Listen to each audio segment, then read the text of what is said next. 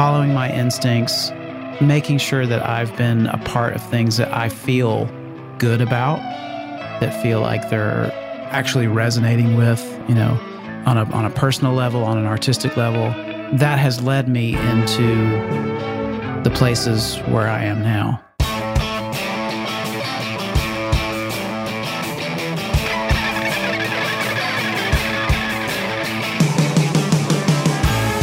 Welcome to Recording Studio Rockstars. I'm Lid Shaw, and this is the podcast created to help you become a rock star of the recording studio. Hey rock stars, it's your host Lid Shaw, and welcome back to Recording Studio Rockstars, the podcast bringing you into the studio to learn from recording professionals so that you can make your best record ever and be a rock star of the studio yourself. My guest today is my good friend Pat Sansone, a prolific and talented multi-instrumentalist, songwriter, and Grammy-nominated producer. Pat's early bands include playing guitar with Beagle Voyage and Stretch Armstrong, awesome name, a rock band influenced by Black Sabbath and the Butthole Surfers. Thank you so much for allowing me to say Butthole Surfers on my podcast. And then his own power pop band, Birdie.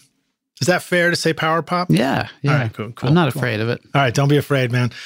In 1999, I'm going to say this. I crossed it out, but I'm going to put it back in. In 1999, when Prince was getting ready to party and they were landing that funny looking spaceship on the moon. Remember Space 1999? Yeah, right. Yeah. So back when all that stuff was supposedly going to happen, Pat was also forming his band, the Autumn Defense, in New Orleans with his friend John Sturrett of Wilco.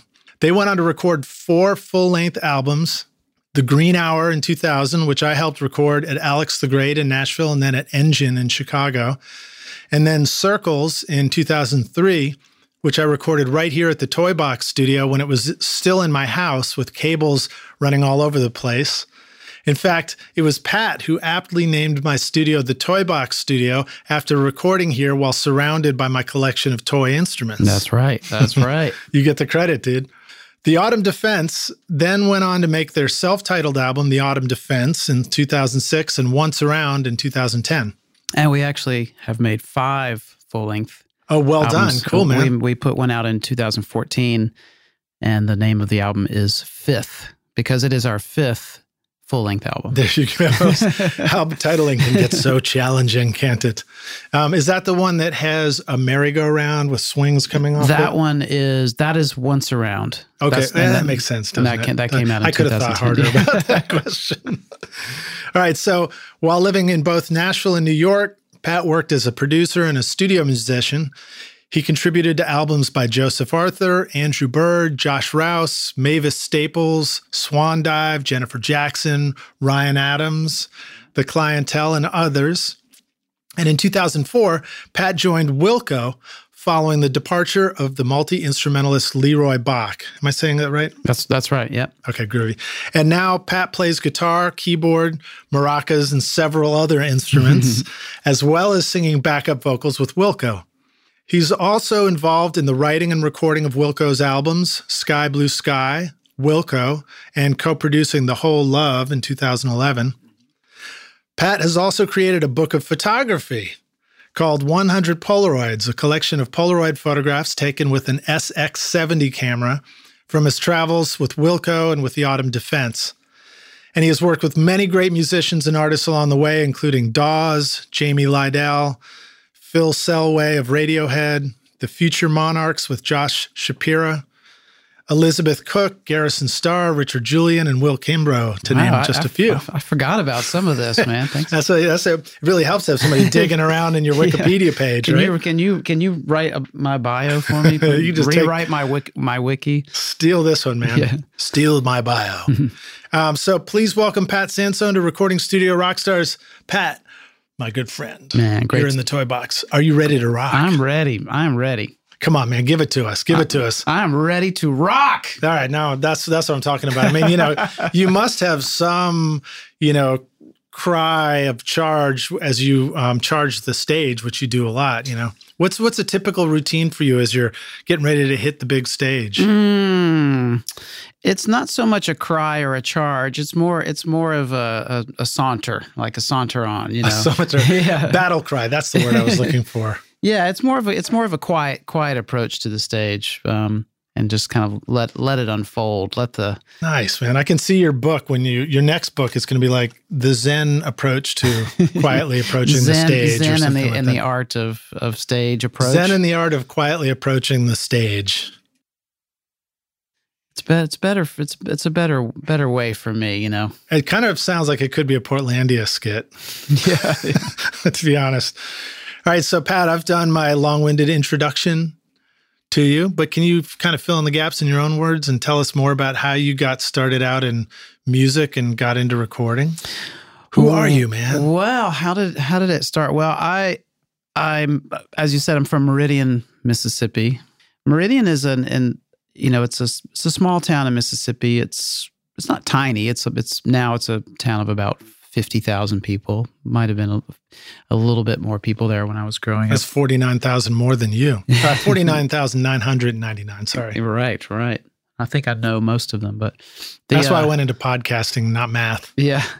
It's a bit of a musical town. It's one of the things it's famous for is that PV Electronics is from there, based there. Started there, Hartley PV, went to high school with my mom, and he started PV in his. From what I understand, he just started it in his garage, and very homespun. And is he still living? He is. He is still living. And he still runs PV. Do you know? I don't. I would assume, sort of moved on. I would assume. I don't really know. I don't know a ton about the details of PV this day. But when I was growing up there, PV was everywhere, and my first guitar was a PV. My first amp, of course, was a PV.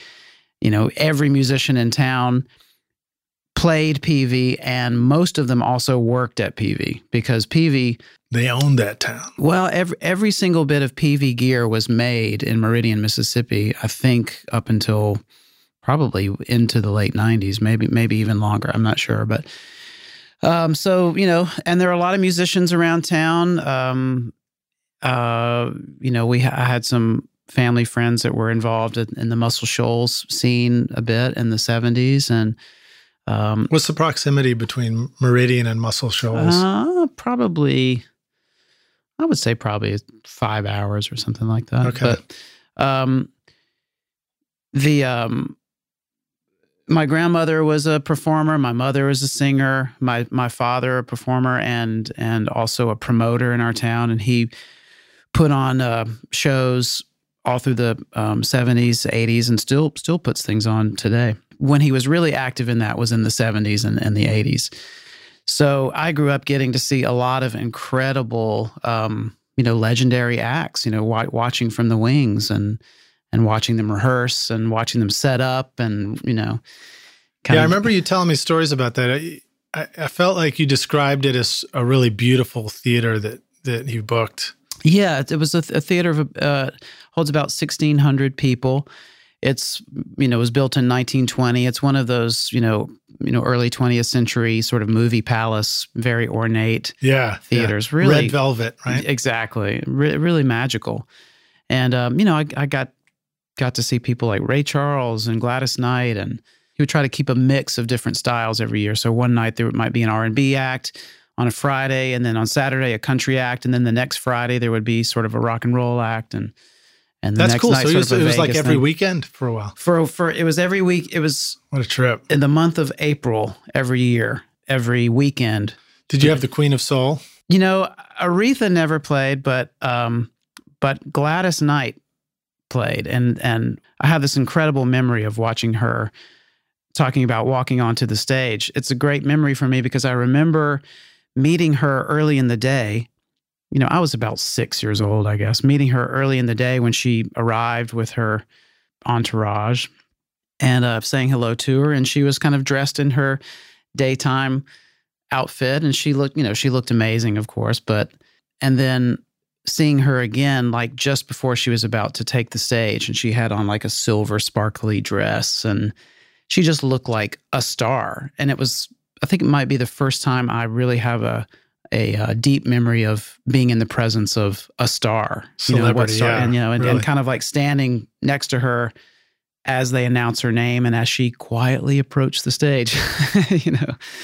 Really great. I love those memories, and I learned a lot.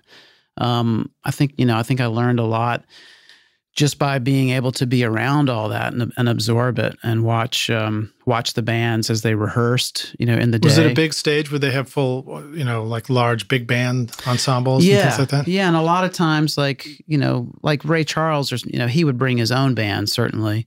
But there were times when maybe like an act would come through and they would hire local musicians. And so, the musical director would have to get there, would get there early. And Chuck Berry, for example, right? He was notorious for always using the house band. House band, right? yeah. But there was a good jazz, a good jazz lab at the community college in our town. So some really good players. So a lot of those guys ended up, backing up some of these artists. Right on. So what was the first instrument you were playing? Were you picking up piano or guitar or something like that? Taking lessons as a kid? Yeah, I started taking piano lessons at probably age 5, I would think. And my sister, who's a year younger than I, she also, we both started around the same time. She's now a piano teacher. And studied classical piano in college. I went the rock and roll direction, and I picked up the guitar at I think around age 11, and at some point I started just spending all my time on guitar, and my piano practicing kind of fell by the wayside to the frustration well, it hasn't of my hurt teacher. You none. I've seen you play. It hadn't hurt you none. Yeah. But, it's funny because it took me another 7 years before I first picked up a guitar. And I always had this sense in my teens and 20s that the difference between playing guitar at 10 and playing guitar at 18 is huge. I think so. Well, I think everything, I think just your brain is so malleable at age, at those young years. Those first years, you learn so much so quickly. Mm-hmm. Well, so all right, so you did that.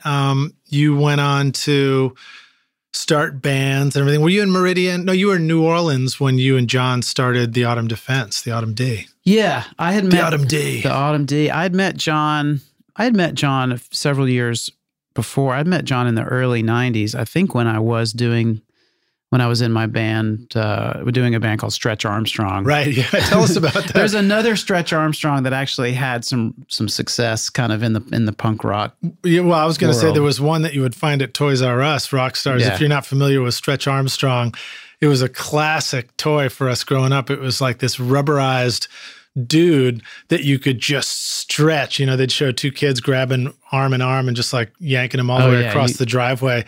But the real story was that he had this green goop inside his body. Yeah, he was goopy. That ended up being the real reason that everybody wanted to play with the you wanted to rip his arm off and then see what came out. That goop. Well, our band was pretty goopy. We were like a kind of a sludgy. We were definitely a sludgy, goopy, heavy rock band. It was fun. Some of the other music I was doing parallel to that was very, sensitive and hard on its sleeve. And so Stretch Armstrong was a fun way to just to rock really and just be silly and so unexpected. The Butthole Surfers were a really serious band, They did rock though. It's funny though, I'm not sure. I think I know who wrote that description for the wiki. And if it's who I think it is, he was a buddy of ours in Hattiesburg, Mississippi, which is where I went to college, who ran the college radio station there. So I think that's his description. Nice. And he was just wanted to put Butthole Surfers in a Wikipedia description. All right, so I like to ask our guests to kind of launch us off on the podcast with an inspirational quote. You got anything to get us excited about hitting the studio and making records? An inspirational quote. Well, I did see that in the prep dossier, and pretty much anything you say is inspiring to me, Pat. Well, the only thing that I can really say that comes to mind is just, and it's very simple, and I hesitate to say it without sounding silly, but I mean, I think that the one thing that I try to just remember to do when I'm working on things is to listen with my ears, listen with your ears and work from your heart.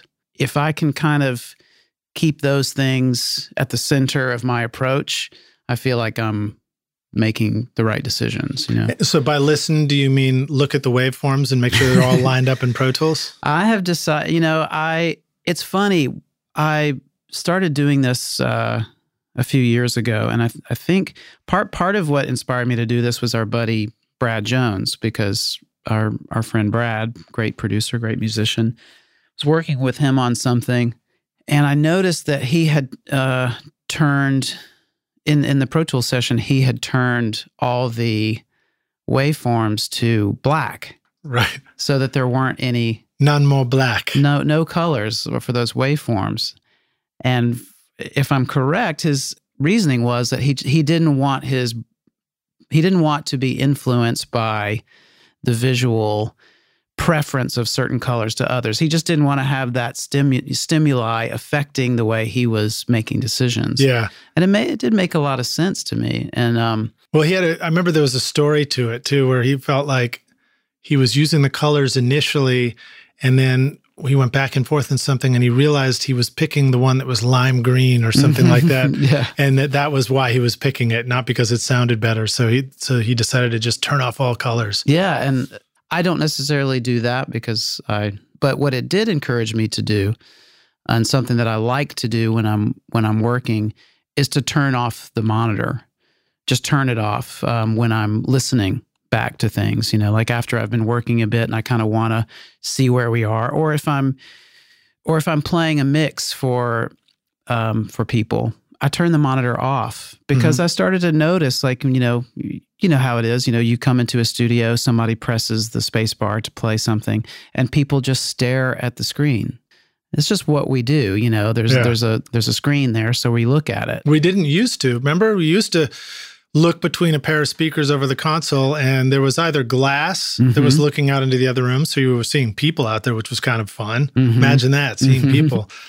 Right. Or you just looked at, nothing, whatever. Yeah, or you just close your eyes. Look at a painting. Yeah. So that's just one little method for me that helps me, I think, actually be a better listener. Well, there was at one point a plugin. I don't remember who made it, but there was a plugin that you could put on the master bus so that when you hit play and the plugin was enabled, it would turn your whole screen off and blank your screen out for you on playback. That's a great... I think was a really cool idea. Yeah. But now that we're talking about your theater in Meridian, now I'm coming up with this new idea, which is like, I think we need to develop like red velvet curtains that close like a movie theater screen over your screen, and you're just awesome. Like, so you just close the screen, the curtains close, and listen back. I like it. Pretty cool. I like it. Or you could just poke your eyes out before listening, but don't do that. Don't do that. Rock stars, please don't do that. No.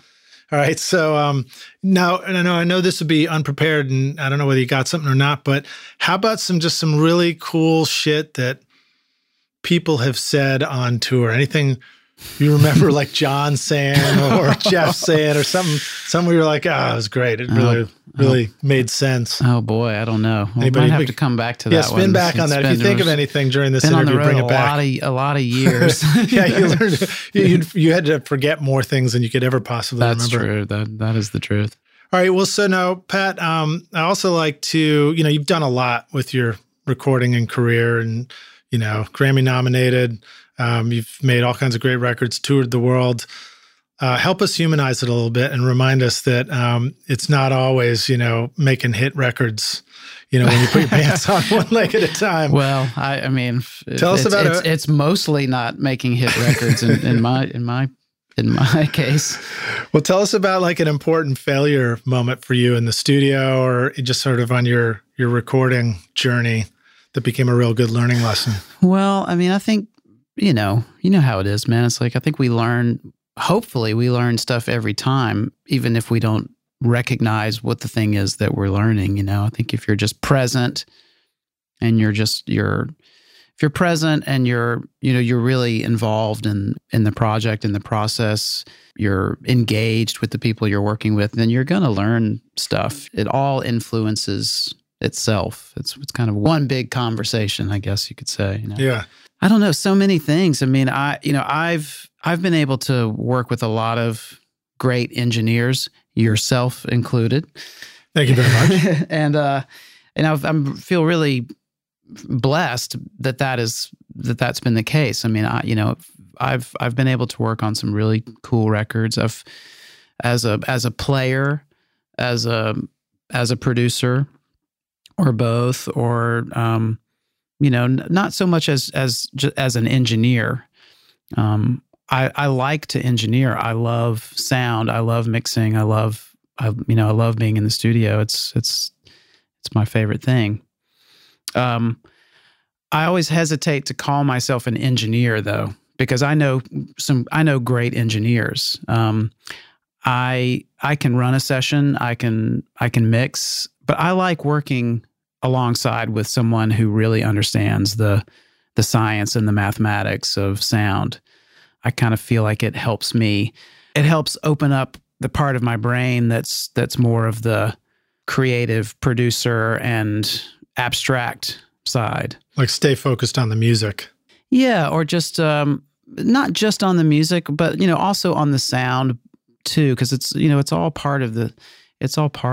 Have you ever experienced this where when you're not turning knobs, you hear something and you recognize it as being great so quickly, but when you are turning knobs, sometimes it's much harder to identify that thing as being great. Totally. Like you would just keep turning the knob. Totally. I mean, that's the thing with sort of the options that we now have, working in the digital realm.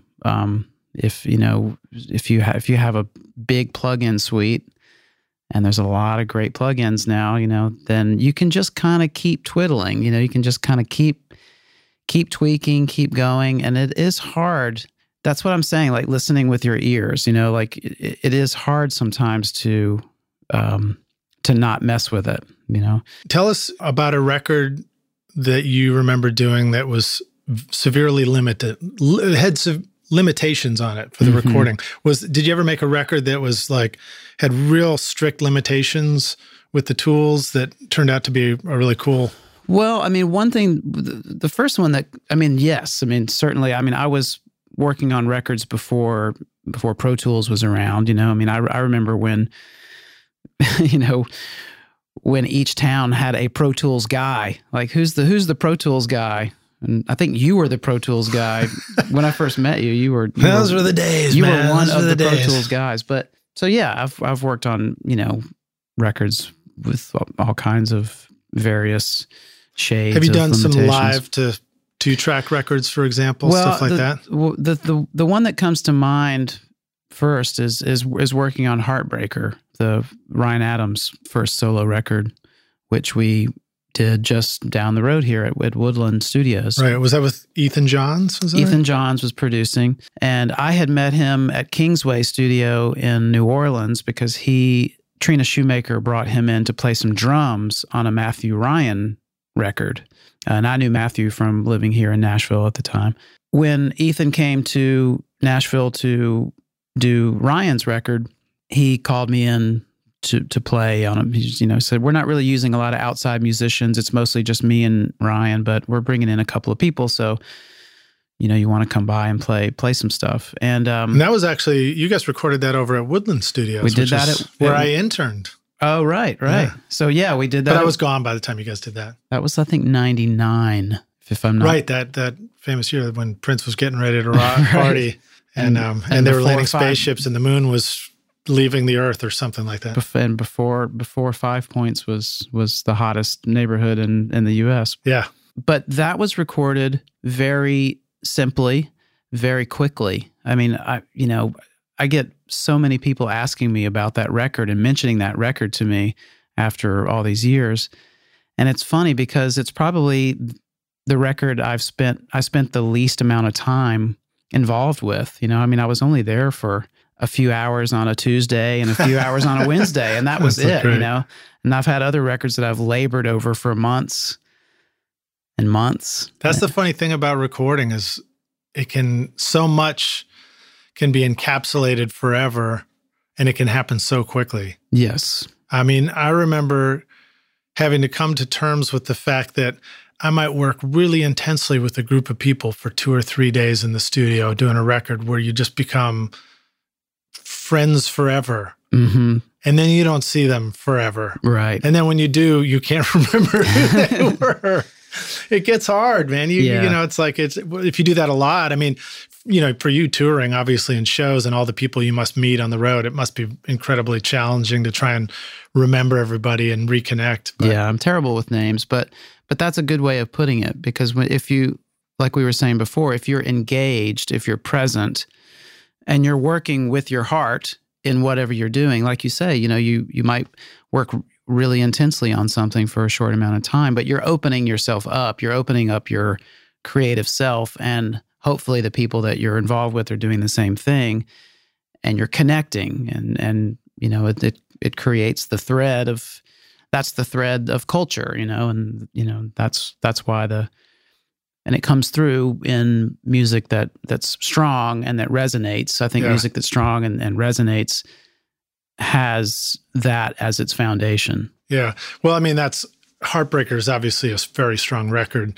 I was listening to that just this summer, in fact, being amazed at how great it is. And I know that Ryan Adams is an incredibly talented and intense dude too. Mm-hmm. There's something about that record too, and about the way he did things that was like, it was new, but it was also familiar when you would hear it. You know, mm-hmm. he had that real talent, which obviously, you know, you do too, doing that record together, of making something just remind you mm-hmm. of something. What do you have to say about that? How important is it that music reminds us of something when we make it?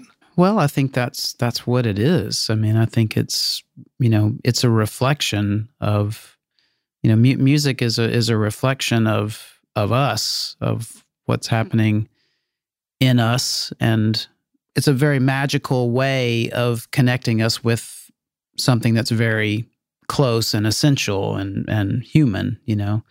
So that familiarity, you know, like for something like Heartbreaker, it's familiar because it was very immediate. It's very immediate. You know, there was no, I mean, it's a pretty simple concept. Let's put this singer-songwriter in front of a mic and get some good musicians around him and record it.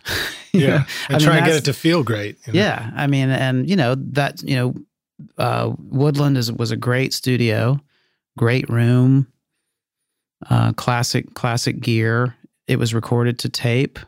Some of those tracks, I don't know if all of them were, but I think most of them were recorded live to 2-track. So there was a very direct path between the live vocal too. Probably. Live vocal, yeah. Yeah, so let's talk about that for a sec, because I think that's really important. Sometimes, you know, live vocal is the only way to get a performance that sounds like that. Well, I remember when we were making Circles, right up at your house, right? In the dining room, in the hallway, actually, you guys were singing. Yeah, and we did a tune. It's the opening track from the record, and it's called Silence. And that track is, for the most part, just a performance. It's a live vocal. Brad Jones was playing organ, I think. I think John was playing bass. I was playing acoustic guitar. But I can remember very specifically the way the room felt, the way the lighting was in there, just that feeling, being really just happy that we were able to capture that moment. Yeah. You know, just that very specific moment. And it's one of my favorite Autumn Defense tracks, and it's one that was basically recorded live. Yeah, I remember that one. It was really cool. And that was one of the ones I just really remember being your song, you know? Mm-hmm. It was the Pat Sansone moment. Mm-hmm. Yeah, well, that was kind of the Green Hour, the first record we did that we all worked on, was John's compositions that I helped him kind of helped arrange and helped, and produced and kind of helped finish a few of the songs. And that was a record that took place in a lot of studios. And yeah, well, three different studios mostly. We started it at we started the tracking at Kingsway. Oh, it was at Kingsway, and they had the CalRec console, right? Well, the CalRec was actually at our small studio in New Orleans, which was called Magazine Sound. And that was when I was living in New Orleans in the mid-90s, I became friends with these guys who started their own studio just kind of by cobbling together gear. And my buddy Glenn Graham from who was playing with Blind Melon at the time, he had some gear that he had parked there. And my good friend Mike Napolitano, who's an amazing engineer, Nappy, yeah, he had some stuff there. So it was kind of our clubhouse studio. The CalRec was there, great console. It ended up going to New York and living in a studio there for a little while, a private studio where I actually was living on the couch. Right, yeah, it was that loft studio in Soho. In Soho, yeah. That was cool, man. I bet you missed that console for sure. I wish that. I think it got. It got disassembled and parted out. I would love to have. They finally turned it into channel. plugins, right? Yeah. If I could have one channel from that console, I slept under that console for a year. Basically. Nice. Yeah. All right. Well, so let's fast forward a little bit. Let's take it up to the loft, working with Wilco, Chicago. Talk to us a little bit about the process. Maybe what did you learn from that process and the way that you make records with Wilco? How does it start? Where does it go? Well, the loft has changed and grown over the years. When I first started doing anything at the loft, it was actually before I had joined the band, because through my friendship with John and the Autumn Defense, I would spend a lot of time in Chicago. And there was a time when John had the only setup there, where John had like a Digi 01 Pro Tools rig and some stuff and set up there. So we did some stuff there together. Eventually, the loft, over the years has become, now it's, an incredible facility for record making, full of great gear. And there's a Neve console there. But there was a time when there was just a Digi 01. There was just a Digi 01 in the corner. John and I did some Autumn Defense recording there. We recorded some of our third record there. But yeah, now, it's a full-on record making machine. Right. And so Rockstars, to describe it, it's the rehearsal space. It's the place where you guys could bust out all your full band setup and practice and play music. Right. So maybe by default it becomes a bit of a writing space as well. Yeah, it's just Wilco world, It's like I don't know how many square feet it would be. It's big, but just a big open industrial loft space on the north side of Chicago. And so yeah, it's where Wilco would rehearse. The offices were there for a while. HQ, yeah. And as the collection of instruments grew and the recording gear started to arrive, now it's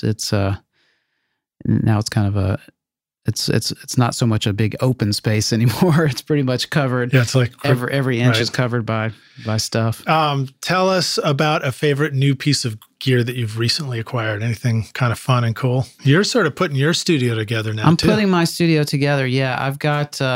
I work with my friend Josh Shapira, and we've been making records together in Chicago for about the last 5 years, I guess. We met in Chicago, and he had a studio there at the time called Black Sheep, and we worked on a few things together. He let me do a lot of the overdubbing for Once Around, the Autumn Defense record, at his space, and then kind of in exchange, I played on some sessions for him, and we just realized that we were a good team. And we took on a few production projects together. So it's been a great partnership. But the idea is to sort of move our operations from Chicago to Nashville sort of gradually. So I'm setting up some stuff here. But piece of gear. I don't know. I don't know. I didn't know if you just like acquired a new instrument that you were digging a lot. Well, I did just get a Universal Audio Apollo. Oh, cool. Which I think is a pretty a pretty fun piece of gear. So will that be your interface in the studio, you think? That's going to be my interface, yeah. Well, they sound fantastic, and you've got, some of the best plugins that exist. Yeah. I mean, it's pretty astounding. I mean, it's a game changer, I think, for our mixing. Do you think that you'll record through the plugins? Because that's one of their big features, right? I don't know. I haven't tried that yet. So I'm curious to tread carefully. Yeah. Right? Yeah. I don't know. I mean, I have a few pieces of outboard gear that I kind of trust and know. So I don't feel like I necessarily am going to have to lean on that. But who knows? I mean, it's worth checking out.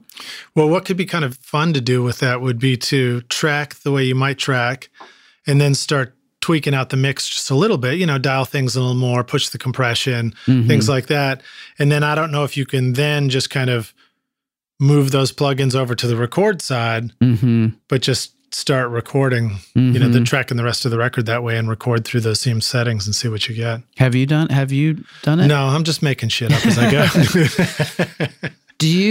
I'm trying to remember do you like to record through do you like to record through processing?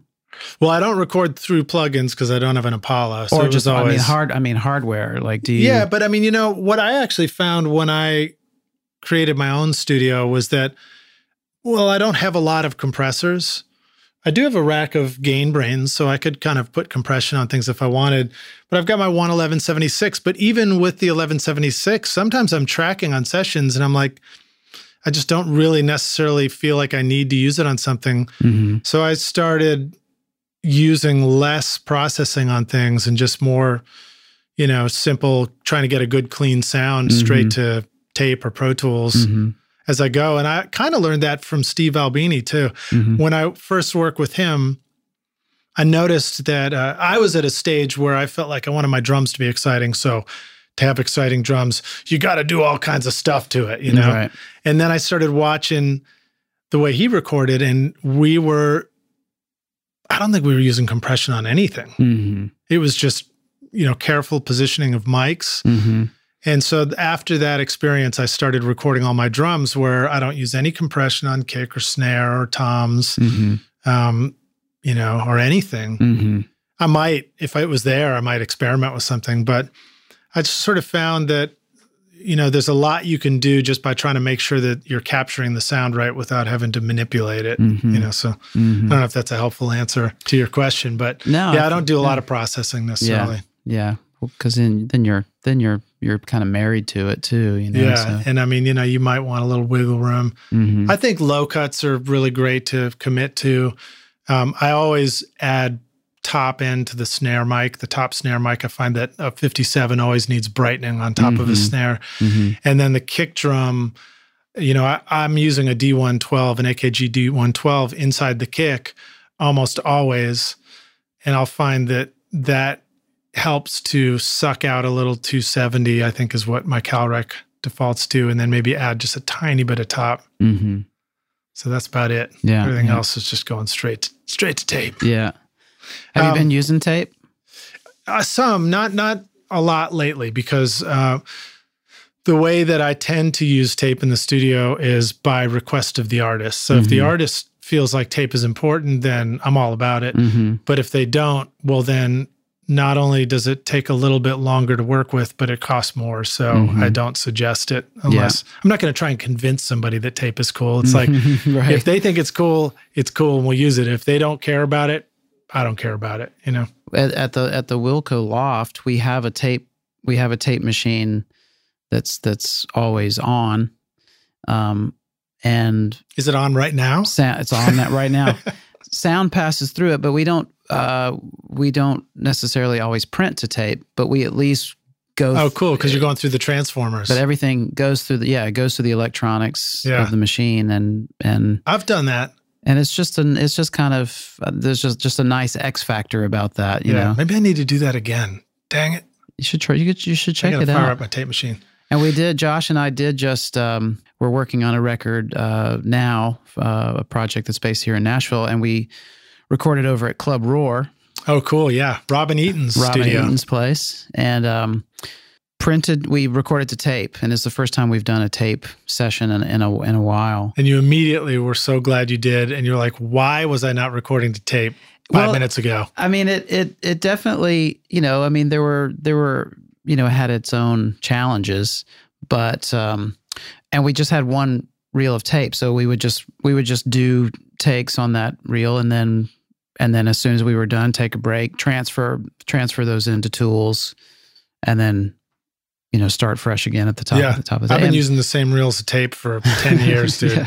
But it was, it was appropriate for the music, and it was, there was sort of an inspirational element about it that, it was fun, and I'm really happy that we did, because I was actually just opening some of those sessions last night, and the tones are, nice, tapey. Yeah, it's got a thing. I love the sound of my tape machine. It's a MCI JH16. That's what we were using. Yeah. Yeah. I think, and in fact, I'm sure I got mine because I saw what Robin and Brad were doing, and I just copied those guys, What is it? Copying is the greatest form of flattery, something like that? Imitation is the greatest form of flattery. Yeah. All right. Well, so let's fast forward a little bit to these sessions you're working on right now. Let's talk more about how what are you excited about as far as how you're producing this record that you're doing with Josh now? Talk about the musical aspect. Talk about working with the art, if you can. Talk about working with the artist. Talk about headphones versus no headphones. Let's talk about how you capture inspiring music so that you're making a record that you really want to make. Well, every record is different. Every project has its own dynamic, and the type of music, the style of music is going to dictate a lot of that. Screw those other records. What about this one? Yeah, this record. Well, this project is very, there's a real classic rock element to the music. How many pieces in the band? We were tracking drums, bass. We were doing live vocals, and the singer also would play acoustic guitar and piano. Were you playing an instrument during tracking? There was only one tune where I played some bass, because the bass player had to leave town for the last day or two. So, and you talked already about the power of having somebody engineer while you're getting to produce and just listen in. Who's engineering with you? Josh was engineering. Oh, cool. Yeah. So do you guys often sort of tag team on it, or do you tend to stick to the production side while he sticks to the engineering side? It's really a combination of both. I mean, he is such a strong engineer. I defer to him to do the heavy lifting for the engineering, because he knows what he's doing. He really understands in great depth, mic placement and phase and signal flow, and I'm there to make suggestions, and if there's stuff that's coming back that can be better, then we'll adjust and discuss. What are some of the suggestions you remember making? Well, it's usually things. It's usually the things like, is this drum sound? Do we need to get a drier drum sound for this? Like, is that going to be more in the personality of this? Can we tighten this up? And that's a little bit tricky at whether it's roomy or dry or whatever. So, but I think this is a great question, because I think that the rock stars listening, a lot of people are dealing with not perfect control room environments. Right. So what are some of the ways that you manage an environment that you feel like is influencing what you're hearing while you're listening to it back? But I mean, like, do you have a favorite pair of headphones that you pop on to reference stuff? Yeah, I've been using some Shure headphones. I wish I could remember the model number for you right now, but well, I mean, it probably hardly even matters. It's like, if they're the ones that you're used to, that might be the thing that matters. I have a pair that I take with me everywhere I go. Yeah. To every session. Because I mean, there's a bunch of choices for headphones out there. Like, everybody who's listening has got a different pair, but I think the key takeaway is being comfortable with a set. I remember Do you remember, was it Clay Jones? He was a Mississippi guy that I worked with years ago. Oh, man, we worked on, Clay and Nielsen Hubbard were in a band together. Yeah. They were called Spoon, actually. Really? Yeah. Oh, man. And they had to change their name when the other Spoon kind of came on the scene. They changed their name to This Living Hand.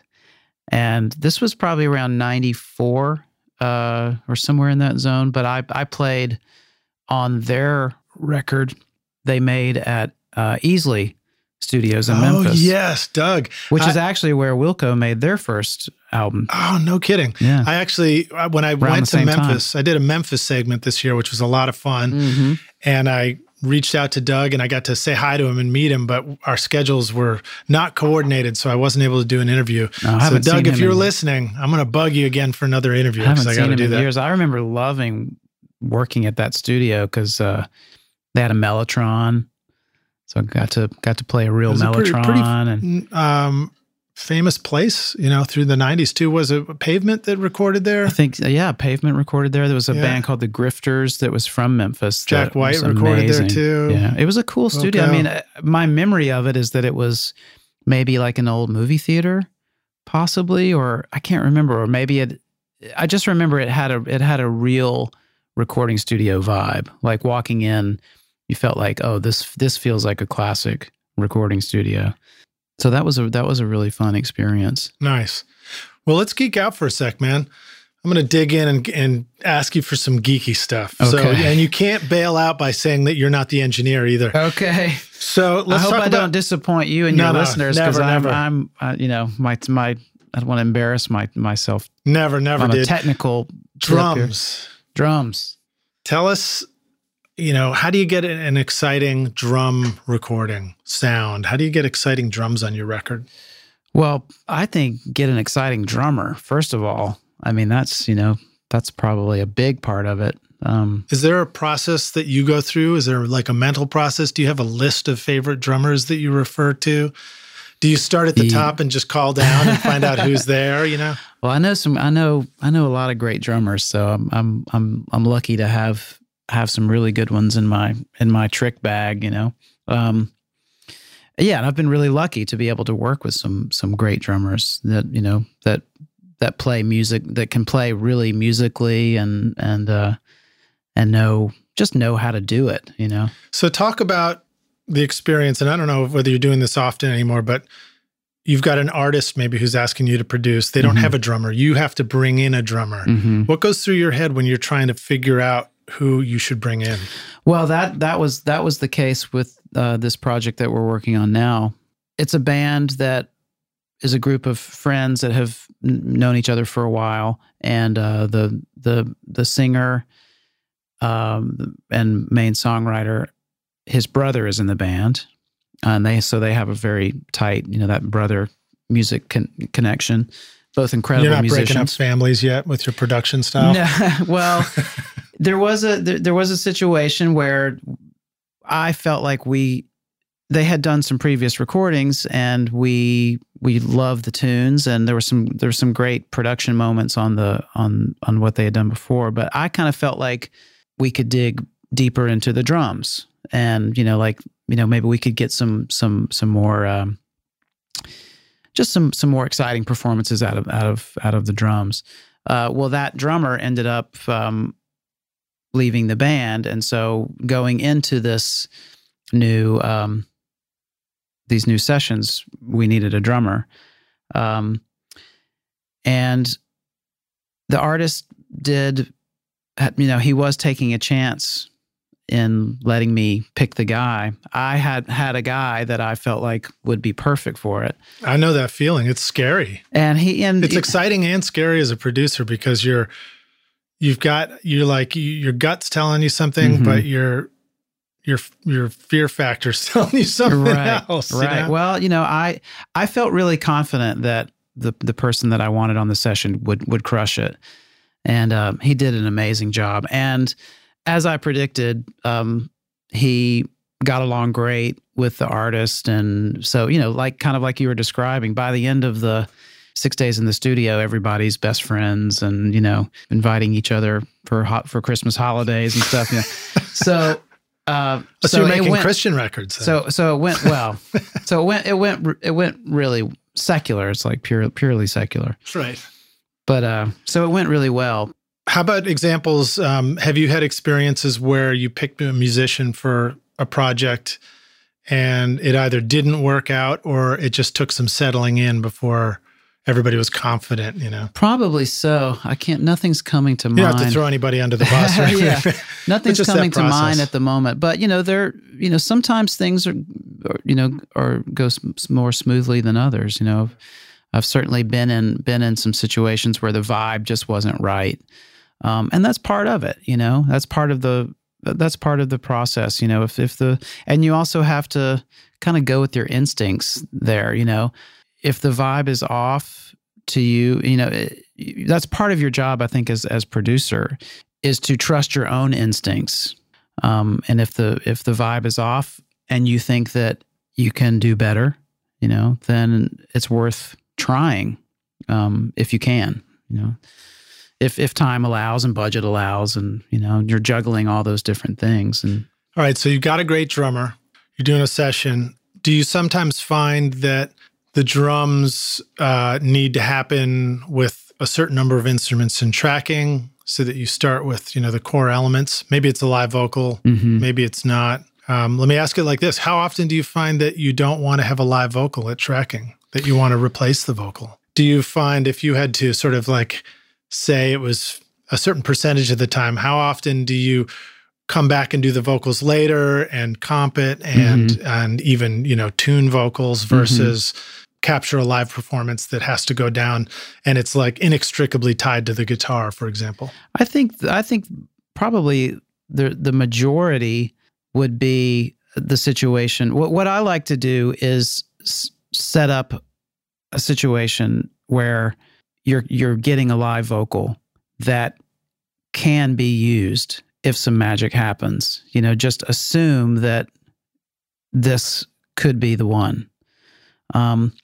But also be open to the fact that you might come back and fix some things, or you want to have that. I like to have that flexibility so that you're not necessarily married to that live performance, but if that live performance is magic, then it's usable and you can feel good about the way it sounds and you're not struggling with it at mix, so. What are some of the challenges with getting a live vocal? Or do you find that a live vocal often is paired with an acoustic guitar, or equally as much with an electric or a piano or some other instrument? Well, some singers sing better when they have a guitar in their hands, Have you noticed that? Like, there are some singers that that's the way that they're used to singing. Yeah, that's how they learned the song. Yeah, and that's you take the instrument away, it's like taking away half of the instrument that they're supposed to be playing. Right, and that's just part of it. So you just have to let that be the case. Well, I've noticed there's two takeaways, I think, from that. One is that sometimes the timing of the vocal improves when there's a guitar because they actually find the rhythm through the playing of the guitar.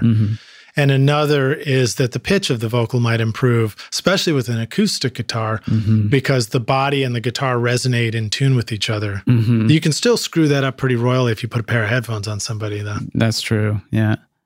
And I also, there's something too, there's certain guitar sounds that I like that I hear on records, even like electric guitar sounds. And I think part of what I'm hearing is the sound of the guitar bleeding into the vocal mic, like an electric sound where you can actually hear the pick on the strings, the pick on right? the strings. Yeah. And I'm glad you brought that up. And it just brings a certain sort of immediacy to that sound that there's really no other way to get. Yeah, I think that's true. How often do you have the amp sort of bleeding into the vocal mic? Hopefully never. I don't know. I mean, I like to have the control with that. I like to have, if you're recording somebody singing and also playing electric guitar, it's my preference to put the amp somewhere a little further secluded, away, right? Yeah, so you can have some control over that. What about the vocal mic? Are there other instruments that are nearby? Are the drums ever close to the vocal mic and speaking into the vocal mic? We'll certainly have done records that way. And again, it just depends on the vibe. I mean, if you're doing like a garagey rock and roll record, then you want some of that bleed, I guess. You want some of that nasty stuff, that's so, because it's part of what makes it sound live. It's part of what makes it sound, like it's happening in a room.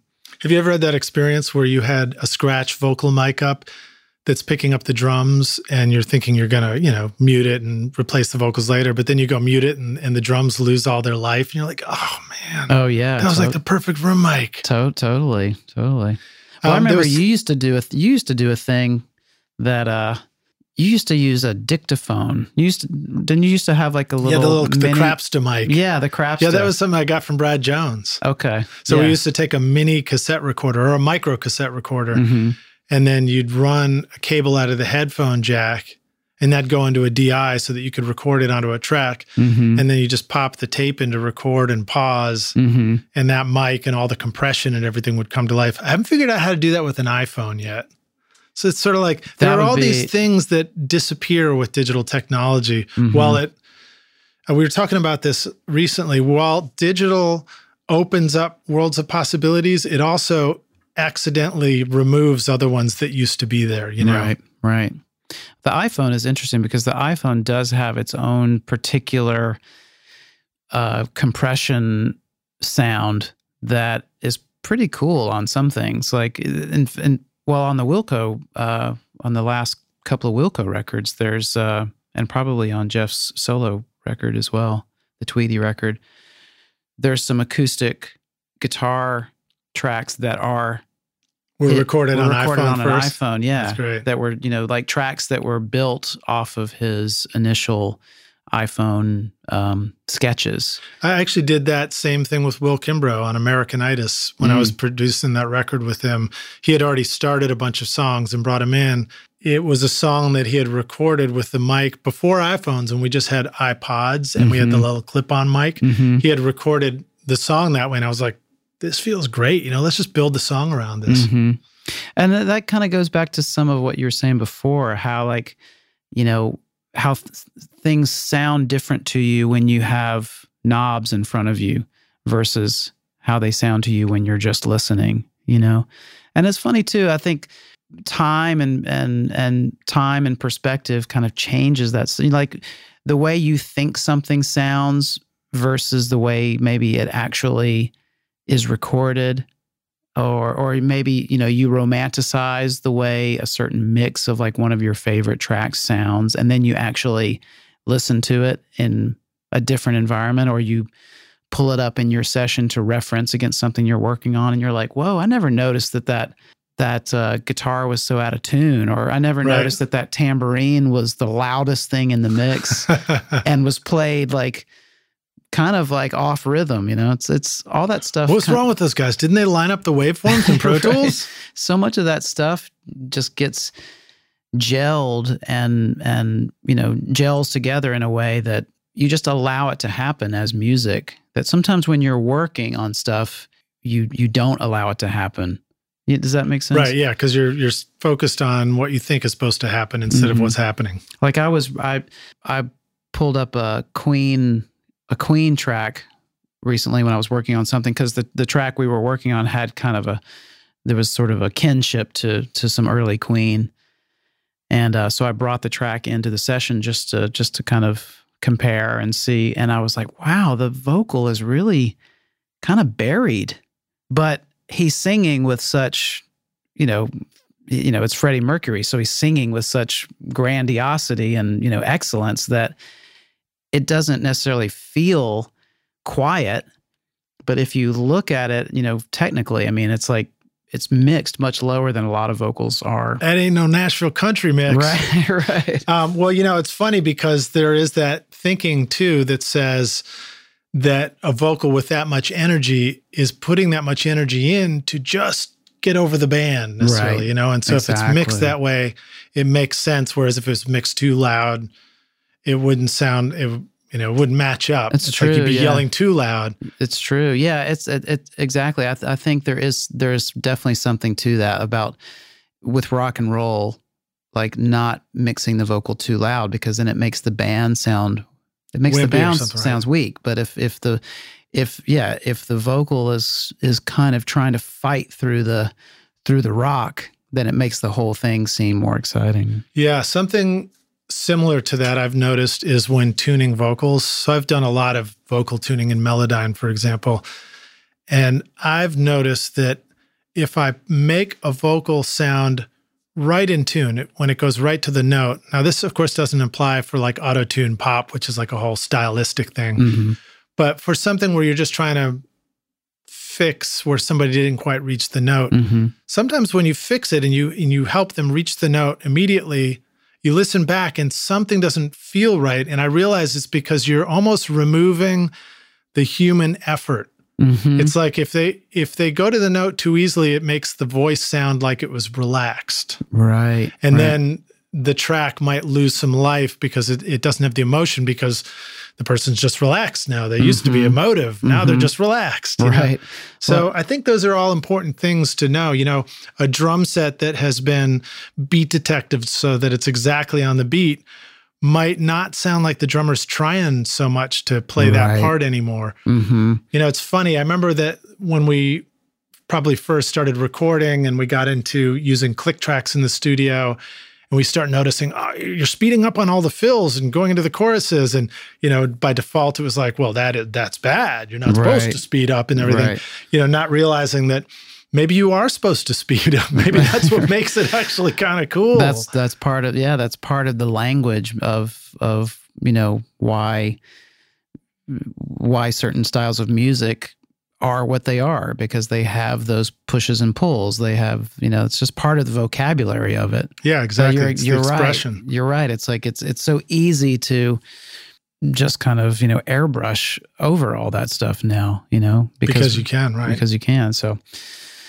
Yeah, I think these are lessons that we're all still learning, as we make records this way now, is kind of like, and I think it's cool. There's a lot of really cool records that I kind of hear it. I'm starting to hear a little bit more in the last couple of years. I think the approach to using modern technology in a way that doesn't airbrush all that stuff away is there's an aesthetic that I'm starting to hear more and more with like younger producers and younger bands. I think it seems like there's more of an appreciation for. They're going to look at us like we were the 80s, which the 80s were actually pretty cool. But, there was also a thing that happened where like records lost something to their sound as in that transitioning period, with the new tech and the new digitals and all that stuff. Although some of that some of that early 80s digital technology is starting to sound like really organic, and it's funny. Oh man, does it ever end? Man, those Fairlight sounds are so All right, so we're about to take a break and come back in for the final jam session. But before we do, let me ask you this. Talk to us about recording keyboards. So tell us some of your favorite ways to record a Leslie organ, for example.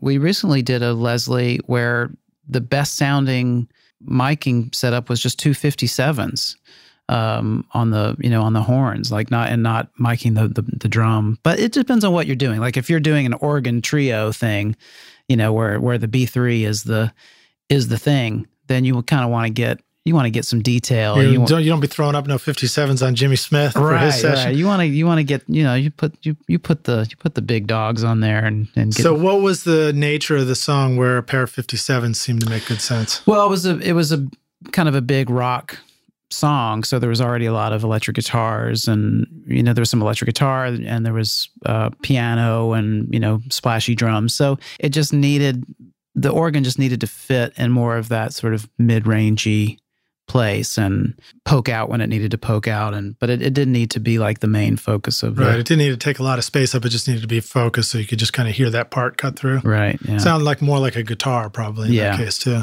Yeah. Yeah. I've actually found that a pair of 57s is kind of perfect when I record the organ here too. Oh yeah, I've been doing that more. I was like, wow, that sounds great. I don't need to get a bunch of fancy stuff going. That sounds killer. Yeah, here right in the mix. How about some other keyboards that you use? You use a Whirly a lot, I know. How do you like to record a Whirly? I know Rockstar's a Whirly is a Wurlitzer electronic. The Wurlitzer electric piano, the classic. Yeah. Again, it depends on the track. There's times when just that really dry, warm DI sound for a Whirly I really love. Like if you're going for something kind of soft, if you want something soft and kind of that pillowy kind of like, big soft Whirly sound. I like a direct Whirly, but if you're going to be digging in and you want it to growl, you got to use an amp. And a separate amp. Yeah, and so usually if there's Whirly on the tracking session, then I like to have both, Like an early Meridian PV, for example. But PV, funny, I just picked one of those up actually over at Eastside Music Supply. A silver knob 70s PV. I saw it sitting in the corner and I was like, I can't let that awesome. sit there. I got to take it home. I don't know what it is, but I find that a small Fender amp and a Wurlitzer are made for each other. I just, a deluxe, a Whirly through a deluxe is just kind of, that's the sound. How often would you just mic the built-in Whirly speaker? I've done it, and it sounds cool. Is that more of a lo-fi sound typically, or? Yeah, it's funny. It can sound pretty hi-fi. It just, the problem is depending on the mic, and you get a lot of key click, But if it's the right, sometimes that's part of the vibe of the sound too, Which method would you use if you wanted to get the most out of your low end? You needed to have a thick low end to your sound. I would go direct. Okay, I'd have a direct, yeah, to get that kind of real big sound for the low stuff. All right, let's jump to piano for a sec. Mm-hmm. Favorite piano micings? Gosh, favorite piano micings. Sorry, let's should be more specific. Lidge, grand piano. Well, we did a session in Chicago last year, and we were fortunate enough to have two Neumann 49s on the scene, and that was a great sound. Is that the one with the red jewel on the mic, or is that the 50 maybe? No, some of the 49s have the jewel. I think it depends on the year. I think the earlier Telefunken 49s had the jewel, and maybe when it switched over to Neumann. I'm not. Sorry, I'm ruining the story. Like, who cares about the jewel? How did it sound? No, the jewel looks cool. The jewel does look cool, but that was an amazing sound. And so you had a pair of those. So how would you mic up the piano with a pair of mics? Well, that would probably be a better question for Josh. He could tell you exactly how it was done. But just stereo miking. One for the low strings, one for the high strings. So one was kind of up near the keyboard part of the piano looking at the high strings, and the other was down near the far end looking out over the lows. Yeah, exactly. Not necessarily in under the lid looking straight down at them or at the hammers, for example. They were pointed pretty straight down from what I remember of that particular piano, but it was also a great sounding piano. Right. So right. How about honky tonk piano? What are some favorite ways to record honky tonk? Man, I like a 57. I like a 57 just in the back, like pointed at the soundboard, On an upright. On an upright, yeah. Not many grands and honky tonks. That kind of does it, or just something like that, like a dynamic, a good dynamic mic. 57 usually works really well. Pointing it at the soundboard, you get it just allows you to not have too much mechanical noise from the piano itself, unless that's what you want, unless you've got a tack piano and you want to hear that stuff. Can you describe what a tack piano is? A tack piano, yes, it's when you actually take thumbtacks and press them into the felts of the hammers so that when the hammers hit the strings, they have that metallic attack. It's actually the thumb tack that's hitting the string. Exactly, right. Now, do you want to do this to your piano if you're not going to be using it as a tack piano tomorrow? I wouldn't do it to your Steinway Grand, you know. The answer is supposed to be no, don't do it. It tends to typically be a permanent commitment, right? Yeah. I mean, it can be, but I think it depends. I don't know if you'd want to just continually tack and untack and retag and untack, but I think you could get away with it. I like it, if you've got like an old cheap spinet or upright that you want to experiment with, I think you. Do you remember the modification that Brad and Robin had over at Alex the Great?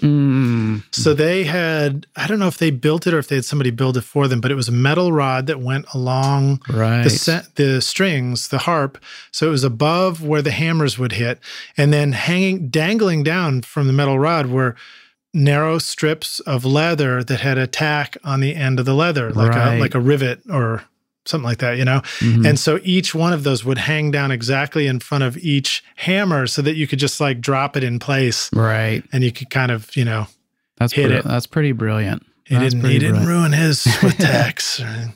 All right. I know we got to jump to the jam session, but I got to just ask you too, favorite mics for recording electric guitars. You do a lot of electric guitars and amps. Yeah. I mean, that's something that I want to know more about. I don't necessarily feel like I have, found the magic, I think recording electric guitars is hard.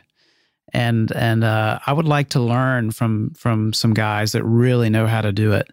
But, 57, that's kind of the classic thing. It usually works, depending on what you're doing. I mean, I also really like the way, like if you have access to a 67, a Neumann 67, that can be a great sound, But ribbon mics, I have to say, I've kind of gotten into the way ribbon mics sound on a. I like to have both a 57 and a good ribbon mic around for guitar. And depending on what the vibe is, it can be a combination of both, or maybe it's just the rhythm, or the ribbon, or maybe just 57.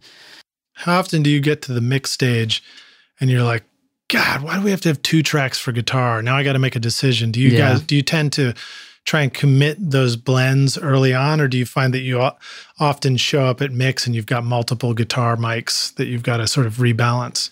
I like trying to commit as early as possible. But, there's certainly guys that probably have 4, can end up with 4 different mics on this one amp. And I don't like to give myself that many choices. I got in trouble for that once. You did? Yeah. You had 4 mics on an amp? Well, we showed up, Tom Lord Alge was mixing a record for us, a rock record, and we had mic'd the guitars with everything we could think of every time. And then we were terrified to commit because we were like, well, he'll do something better. So we showed up and there were 4 to 6 tracks for every single guitar overdub, of which there might have been 12 on a song, or something like that. Right. And then the first thing he did is he went through and then he looked at me, he hit a few buttons and he discovered that 2 of the tracks were the same track in mono anyway. And he just looks at me and he presses the button. I was like, sorry. Are these some early Pro Tools days? These were early Pro Tools days. Yeah, this was the time that we went down there to mix for a couple of weeks, and I was so excited to be there in the studio. I just wanted to ask a million questions. So I was like the obnoxious intern practically, even though I was co-producing the record. And he gave me a T-shirt. It was around Christmas. He was generous. He gave me a gift. He gave me a T-shirt and it said, "You have the right to remain silent, so please shut up." And I still didn't even get it at the time. Right. It was great. So you were interviewing even back then. Man. I was interviewing even back then, just trying to learn stuff, man. All right, cool. Well, so Rockstars, we're going to take a break and we'll come back in for the jam session. Before we do, I want to remind you that you can find links to the stuff we're talking about in the show notes. In fact, I'll try and remember to do this. Pat was talking about using 57s to record guitar amps. And I remember seeing a video out there where somebody lined up 6 57s straight on the cone from the edge all the way to the center. And then on the other side, they did it at a 45-degree angle going all the way out. And then they played the guitar in and recorded that to 12 tracks. So you can listen. They go through and they show you the exact same guitar performance, what each one of those positions would have sounded like. And it was pretty eye-opening. I mean, it might hurt a lot to listen to it too, because then you'll be trying to decide what to do next. But right, you mean just because there was so much of a difference in it each was each cool. Yeah, mic you really hear a position? difference on those. You're like, yeah. that's kind of like, it was almost like the difference between choosing pickups on your guitar. Right. It was like some sounded like the 45-degree angle sounded a bit like the out of phase split pickups on a Strat, more like that. And some sounded more full. So I'll try and make a mental note to remember to find that video and put it in the show notes. So many choices, man. So many mental notes, so dude. many choices. Yeah. Once you choose your mic, then you got to choose where you put it. I'm going to confess something too. The only way that I even remember stuff like putting it in the show notes is when I go edit this interview and then I hear myself say this and then I write it down. Right. And I remember to do it. So we'll see if I do that. And then Rockstar's last couple of things. If you like the theme song to the podcast, that's my song Black Sabotage, and you can go check that out at skadooshmusic.com. SKADOOSH music.com.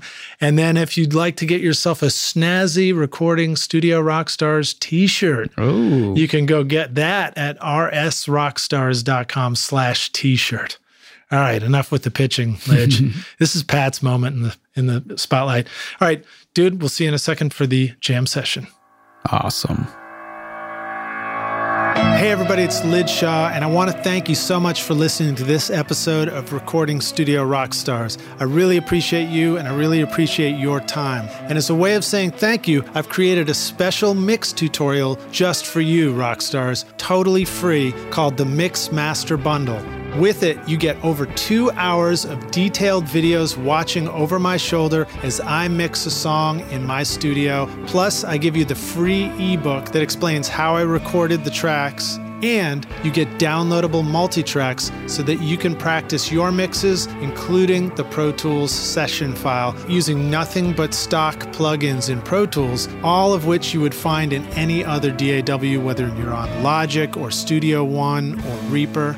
Maybe you're struggling with trying to improve your mix technique, or maybe you just simply don't have access to multi-track files or can't record a full drum set in your studio. I wanted to give you a chance to create your own mixes from full drum kit, bass, and guitars recorded in my studio. The song is called American Winter, and it's off my instrumental record Skadoosh, and it's all available for you totally free right now. All you need to do to get it is text Mix Master Bundle to 33444, and I'll send it directly to your email. Again, that's Mix Master Bundle with no space to 33444, or you can go directly to mixmasterbundle.com, enter your email, and I'll send all the files directly to you. Thanks so much, Rockstars. We'll see you guys in the jam session. Cheers.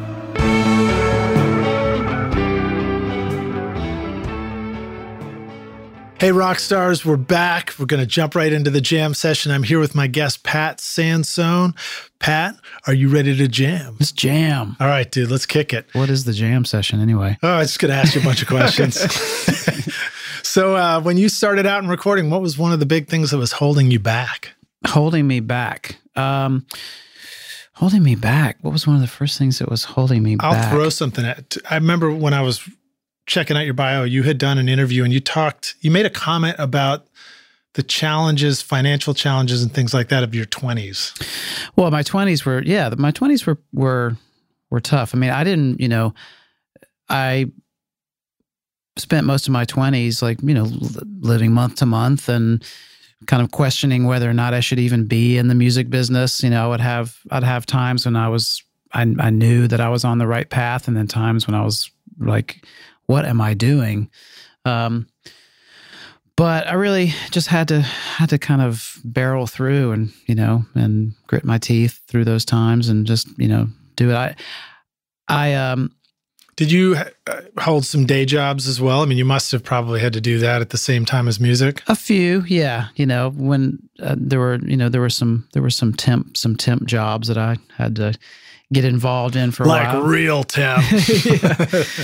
But I think I just knew deep down that this is the thing that I'm best at in this world, whether or not I'm amazing at it. It's the thing that I can do the best from, that you are. So I'm just gonna I'm just going to follow that instinct and just, even if I'm broke as a joke, just keep doing it. And I spent most of my 20s like broke as a joke. And it wasn't until my mid-30s when I, landed a solid gig. So, yeah. But I mean, like when you were going through that period though, and you're asking yourself, should I be doing this? Should I not be doing this?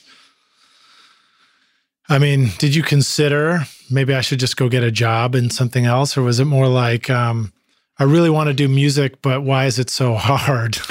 I think it was probably more of the latter. I think in my, in my early 20s, there was a moment there where I was, I did end up, I did go to college. I did get a bachelor's degree in philosophy. Oh, nice. And, the most practical high dollar profession. So if music doesn't work out, I can really just, can ponder fall back on that philosophy. Ponder up a dollar career. bill. But there was a moment where I was considering, like, do I go the music route or do I go the academic, do I do the academic thing? Now, if I recall, there was also sort of a record deal or development deal or something like that you went through. Well, too. I had this. It's kind of a long story. I won't go into the whole thing, but I had made a record. The way I got into my first studio experiences were in my hometown in Meridian. There was a fellow in town who was very instrumental in me kind of falling in love with the recording studio. His name was Mike Bowles, and he had a studio. He had the only recording studio in Meridian, Mississippi. It was called Big Oak, and he was a drummer, and he was very involved with his church. He was like it was like a very musical church, and so he had he opened a studio. He bought a MCI machine and console from Randy Blevins, and yeah, he set up a small studio, and that's he was just kind of doing like local jingles for local businesses in Meridian, and if there was a songwriter that wanted to demo some stuff, it was just he was just like up for anything really. My band at the time that I was playing in, just a bad heavy metal cover band that I was playing keyboards in, we went there to record a demo for the Battle of the Bands. And he saw me, this 13-year-old kid with a synthesizer. I was the only person in town, or one of the only people in town that actually had a synthesizer. And he needed some keyboard stuff for some jingles he was doing. And, so he started hiring me to do sessions. That turned into me working on and off there for, 5, 6, 7 years, something like that. And it was a great education because I learned a lot about how to sort of fake my way through different styles of music. We might do a rock and roll thing one day, and then somebody would need like an old school country vibe for something, and then we'd do some bad 80s jingle kind of thing. And it also taught me how to be flexible in the studio and work with different personalities, and so that was a great education from age 13, starting at about age 13 or 14, I think is when I started hanging out at that studio. Yeah, dude. That's awesome. I think the high school I was at, by the time I was about 17, I think, had a little 4-track studio, and I was beginning to see the stuff for the very first time, but not a real studio like you were in. It was cool. I mean, there wasn't an abundance of awesome gear there. But, having an MCI 24-track machine and that MCI console, I think the coolest mic there was a 414.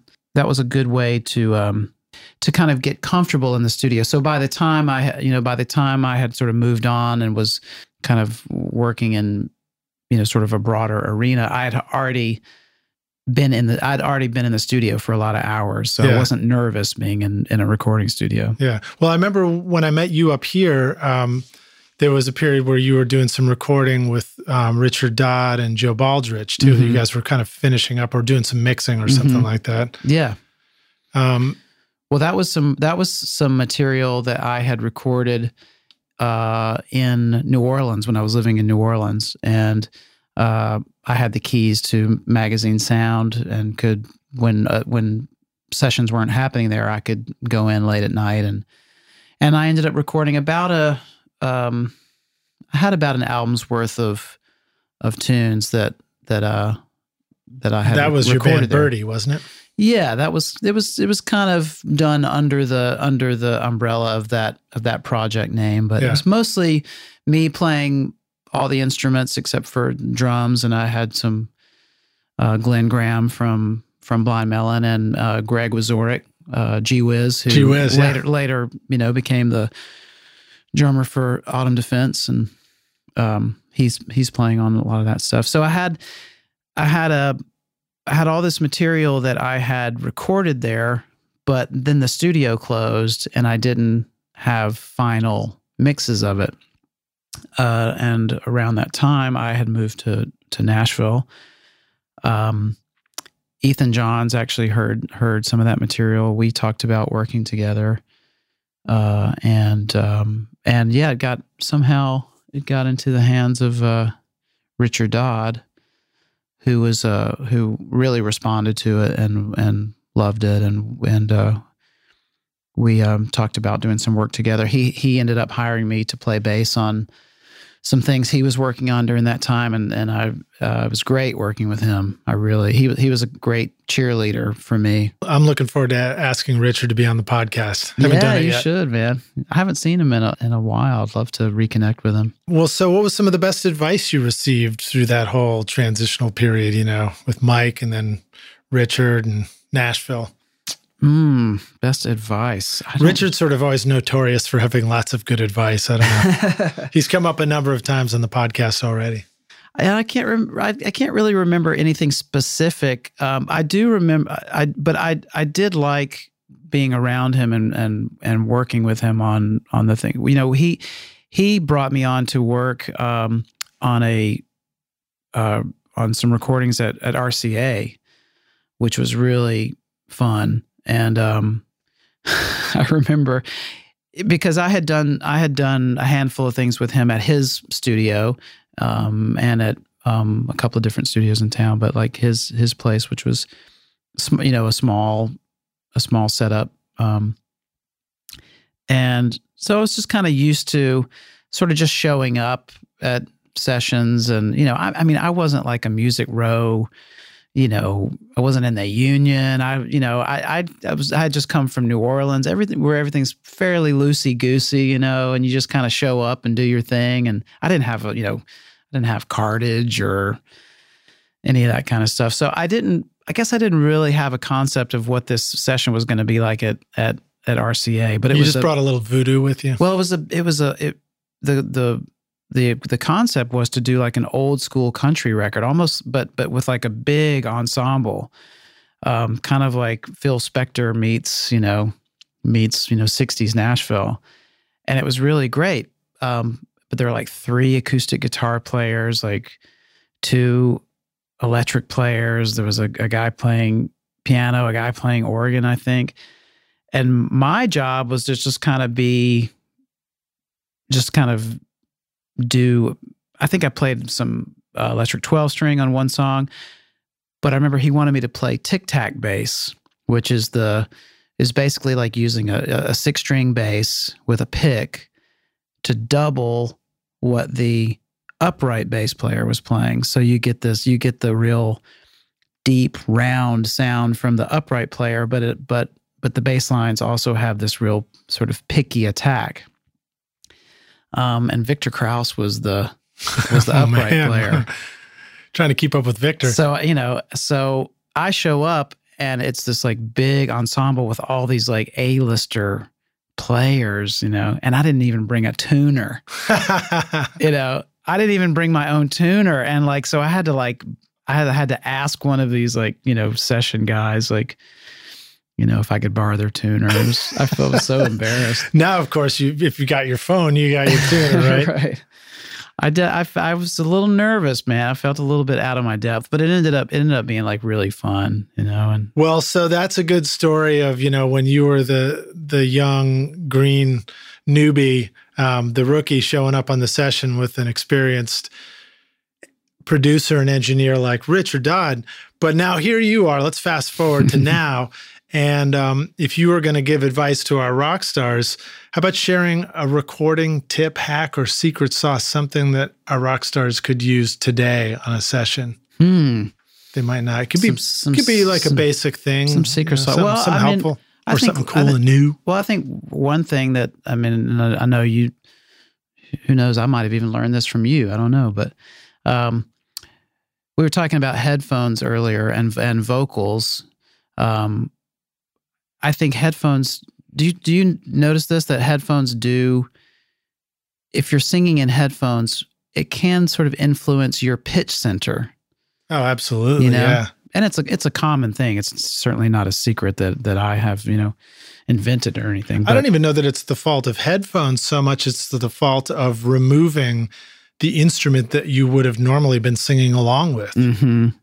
And if you were sitting at the piano, you're going to play and you're going to find things that seem to sound good with what you're hearing come from the piano or the acoustic guitar or the electric guitar because the amp's next to you. Mm-hmm. But we take those things away, the electric guitar, and it goes off, and now you're only hearing it in your ear. Mm-hmm. Yeah.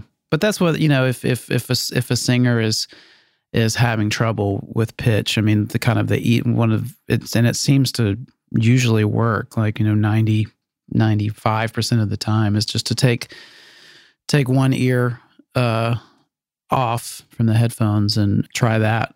It seems to usually work. So yeah. Another trick that I remember Brad Jones teaching me was turn the bass up. The bass is the root. It's the fundamental of the chord, and it's where the pitch reference comes from often in a pair of headphones for somebody singing. And hopefully the bass is in tune. Hopefully the bass is in tune because he showed up at the session with a tuner. All right, cool. How about a favorite hardware tool? Something doesn't have to be, a compressor or something like that, but just something that physical that you bring to recording sessions and you're sort of always glad you got it. Like a tuner. Yeah, well, it's good to have it. It's definitely good to have a tuner. Well, it depends. I've been. Well, lately, I always like to have my Mellotron. I have the Mellotron, new digital Mellotron from Mellotronics out of Stockholm, the Mellotron 4000D, which is a pretty amazing instrument. I mean, for the amount of money that they cost versus like what you get from it, I think it's a value, but did you try and convince them to call it the Mellotron 4000 Autumn D? Well, there's a special edition coming out, so that'll be available on our website now. That's a good idea. That's a good one. Next time. But that's been great, and I think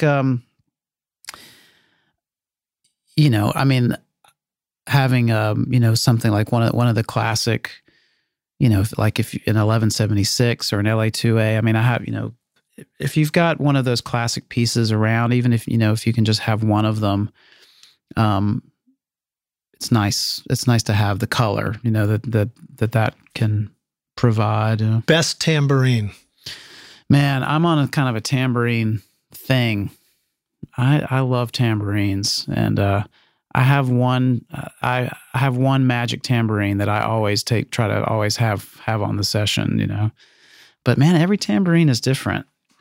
You know what I'm saying? And every tambourine man is different, or tambourine woman. I'm a bit on like a vintage tambourine obsession right now. Yeah, with the head on the tambourine or with no head? I personally don't. I don't have the skills myself to like really use a tambourine with the head. There's none left, right? Roger Daltrey destroyed them all, right? Yeah. I mean, the guys that can really do that, but for my purposes, the headless tambourine is the way. But that's kind of a thing. Like if I pop into an antique store or something, I always like to ask if they have any around, because you can come up with some gems. So you mentioned the guy that can really do that. That's Jack Ashford from Motown. Oh yeah. If you ever watched the Motown movie, was it? I'm going to butcher the title. Standing in the shadows. In the shadows of Motown, right?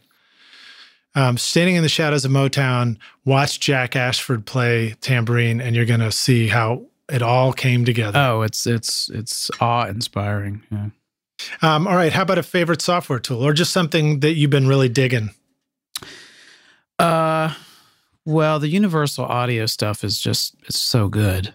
Their plates are pretty amazing sounding. How about the tape machine? Do you use that much? Yeah. Does it remind you of tape, like using tape does, or is it a different thing? I think it's what's cool about it is it sounds kind of like tape, I mean, it's fun to put on the, I don't really use it until, generally I'll just use it on the master, on the 2-bus at the end, and see if it does something. Sometimes it's not right, but sometimes it's just right. It just adds the color that you like. It's groovy. It's Talk to us about your 2-bus chain, your master. What goes on the master bus while you're mixing in Pro Tools yourself? I don't really like to put anything on it while I'm mixing. I personally prefer to mix without anything on the 2-bus, and then wait until I'm really close, until I feel like I'm close to where I want to be, and then I'll try the tape plug-in and see what that does. A bit of compression, but not too heavy-handed. But again, it just depends on what it is. Sometimes you need it. Sometimes you need a little heavy compression. What might you use for compression? Well, at our studio in Chicago, at the Mixin Administration, we have an Allen Smart. Even if you're mixing in the box, you'll still go out and go through the real compressor. Yeah, we have a we generally will mix we'll generally mix mostly in the box, but we'll send it through. We have the dangerous D box for summing, and then that will go into the Allen Smart stereo compressor, and then we print that back into Pro Tools. And then you might experiment with the tape at that point. Yeah, something like that. Yeah, cool. And that's been working, but there's also mixing completely in the box can sound great. Yeah. There was something that Jamie Tate once told me when he was mixing a record for me. I asked him about how he mixed, and he's a great mixer, a friend of mine. I actually went to school with him. I'm looking forward to having him on the show too. Mm-hmm. He's got a studio called the Ruckus Room here in Nashville.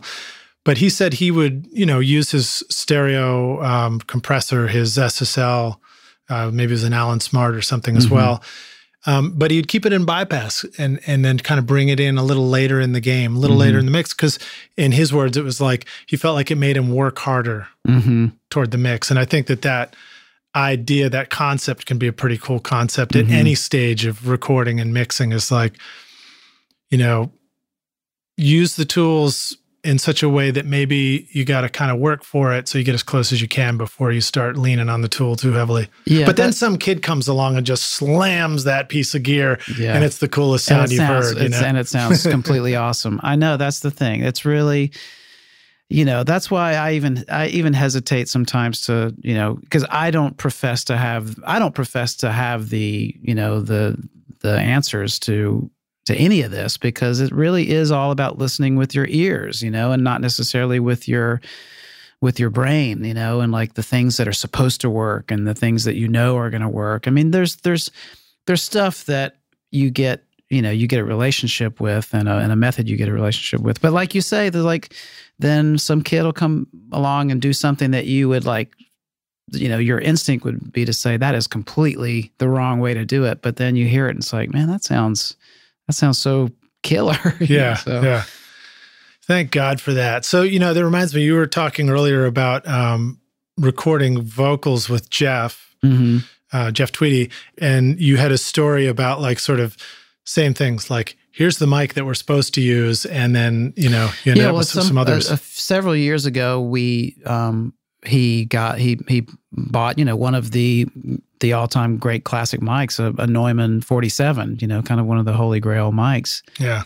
And, it's not a cheap investment, those things, Nothing wrong with that mic. Yeah. And it's an amazing mic, and it's there at, it's still in the studio, but I think maybe he tried a couple of vocals on it, but it was just it was just maybe too detailed, or it just didn't resonate with him. And so, he went back to the SM7, which is, I think, what he's done pretty much every vocal I've ever seen him do on an SM7 or a handheld 58.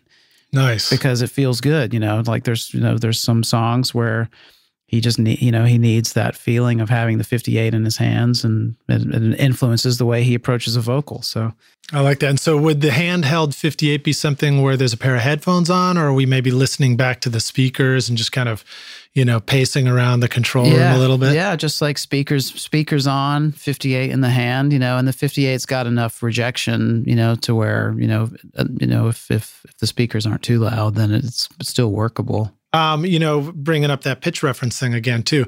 When you've got the speakers, you're feeling the low end, the bass, all the sound in this room. And it can be much easier to sing in tune than with headphones, just by having speakers going. In fact, when I'm working with an artist and somebody's in the vocal booth and it's like, oh, let's go put some harmonies on this, and they don't have a really clear sense of what they're supposed to do next, I find that they'll go out and put headphones on and they get really disoriented trying to find the harmony part. And I always immediately just, hey, come on in here. And it's so much easier just sitting around in front of the speakers in the chair, and just like hashing out some ideas, turn the speakers down low, just sing along a little bit, then try and like make sure you lock in that idea so that it doesn't get lost between walking out to the mic. But same thing. It's just like you quit thinking about it. You just start singing along. True, yeah. All right. So how about a resource for the business side of doing this? I mean, you've described a career path that was, month to month at one stage to a point in your life where you're a homeowner now and you've grown up, son. Talk to us a little bit about the business angle of doing music for a living. What advice do you have for people? Is there? Gosh, I feel like my trajectory has been, if I look back on it, I really just feel like it's a combination of instinct and luck, which is so much a part of it. I've been very fortunate, very lucky to connect with a lot of the people that I've connected with over the years and get into the situations that I've been able to be in. But the only knowledge and wisdom that I feel like I have has just been from me following my instincts, following my heart, and that's a very abstract and kind of new agey way to say it. But, I certainly don't feel like I have any, supreme intelligence about how to maneuver through this business. But I have just been, I think following my instincts, making sure that I've been a part of things that I feel good about, that feel like they're actually resonating with, on a personal level, on an artistic level.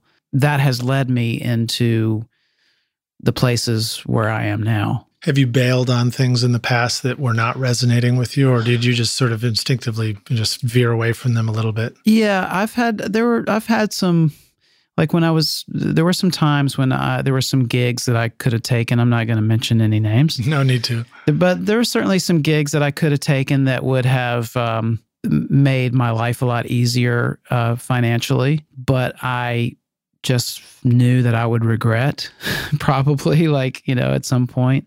And those were some hard decisions to make when you're, living month to month and having to sell some guitars that you don't want to sell because you have to pay some rent. But those were choices I had to make because I wanted to make sure that I was doing things that I was going to be proud of. So ironically, your business's advice is along the lines of it may be the best advice is to avoid some opportunities or be ready to make those tough decisions where you actually let go of financial opportunities. Yeah. I mean, I think it's just, you just have to, I guess that's what I was saying earlier, it's like listen with your ears and work with your heart, Yeah.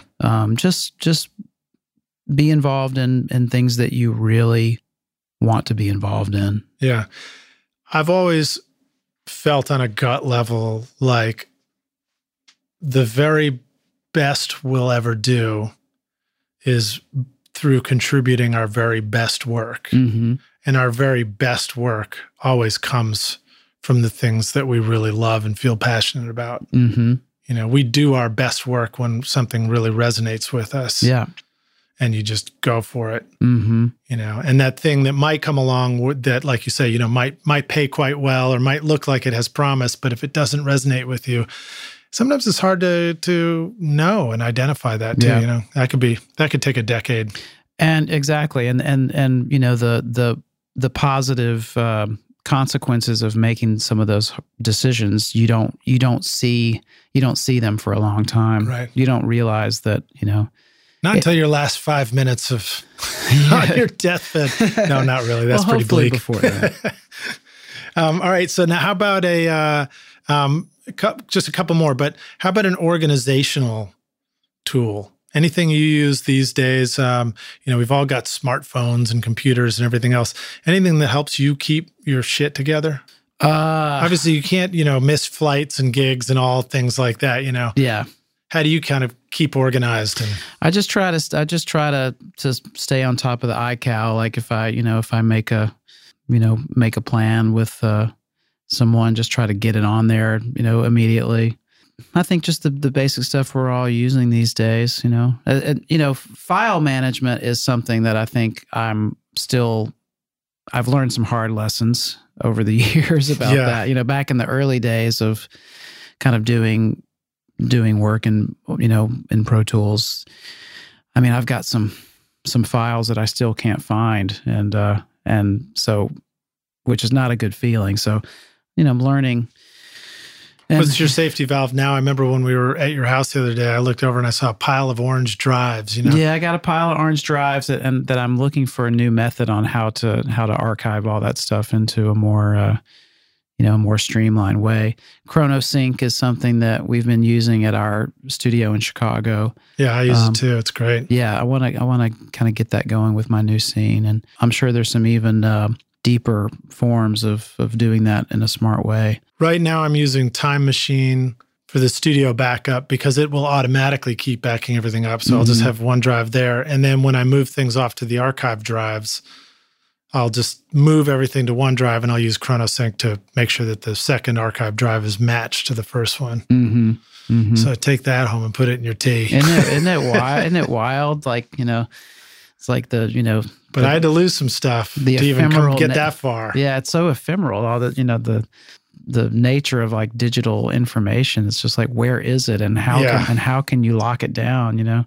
Yeah, and one of the frustrations about trying to figure out a method is that like it feels a little bit like taxes. It's like I don't really want to deal with it. Right. I'd like to spend all day in the studio. I've recorded my brilliant thing. I'd like to go have a beer now. Yeah.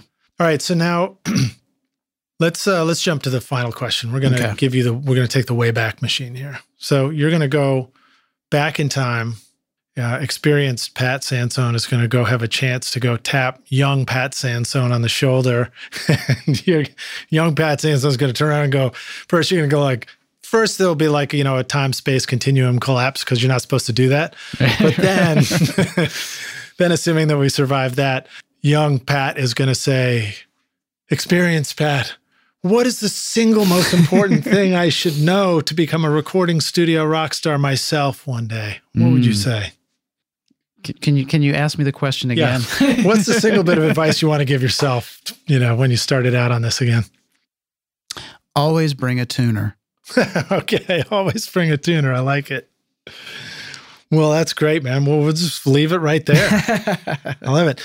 So, Pat, thank you so much for joining us on Recording Studio Rockstars. Glad we got to hang out this long. It's been a minute since we hung out this long. It's been a blast, man. It's like, memory lane. Yeah. A bit of memory lane. I'm like looking around at some of this gear that I know I've made records with. Yeah, indeed. Well, hopefully we'll do more of that. My place is your place. Let's do it. Let our listeners, the rock stars, know how they can find you, follow you, learn more about you. Yeah. Well, check out the Autumn Defense. We're on Facebook and Instagram, and yeah, we're out there. We're easy to find. And tell us the name of your super duper mix production company again. Oh, that's the Mixin' Administration. So nice. That's myself and Josh Shapira, who I was talking about earlier. And what's your tagline? We're always recording. Nice, awesome. I wanted to make you say that, so now it's committed. It's out there, rock stars. Okay, they can't change the name now. All right. Thank you, man. It's great hanging out with you. Thanks. It's been a pleasure. We're going to see you around the studio or at the taco joint or the coffee shop. How about all of those? All right. Sounds good. All right, man. Peace. Thanks so much for listening to Recording Studio Rockstars. If you enjoyed the show and want to help make it better, please leave a rating and review on iTunes to help reach more people. You can click directly over to iTunes or go to recordingstudiorockstars.com/review for an easy explanation. And if you want more free content, all you have to do is text RS Rockstars to 33444. Again, that's RS Rockstars to 33444, and I'll keep you in the loop with articles, videos, and podcast updates. And I'll let you know about any upcoming giveaway offers, all totally free. Thanks for listening. I'm Lid Shaw, and this is Recording Studio Rockstars. Now, go make great music.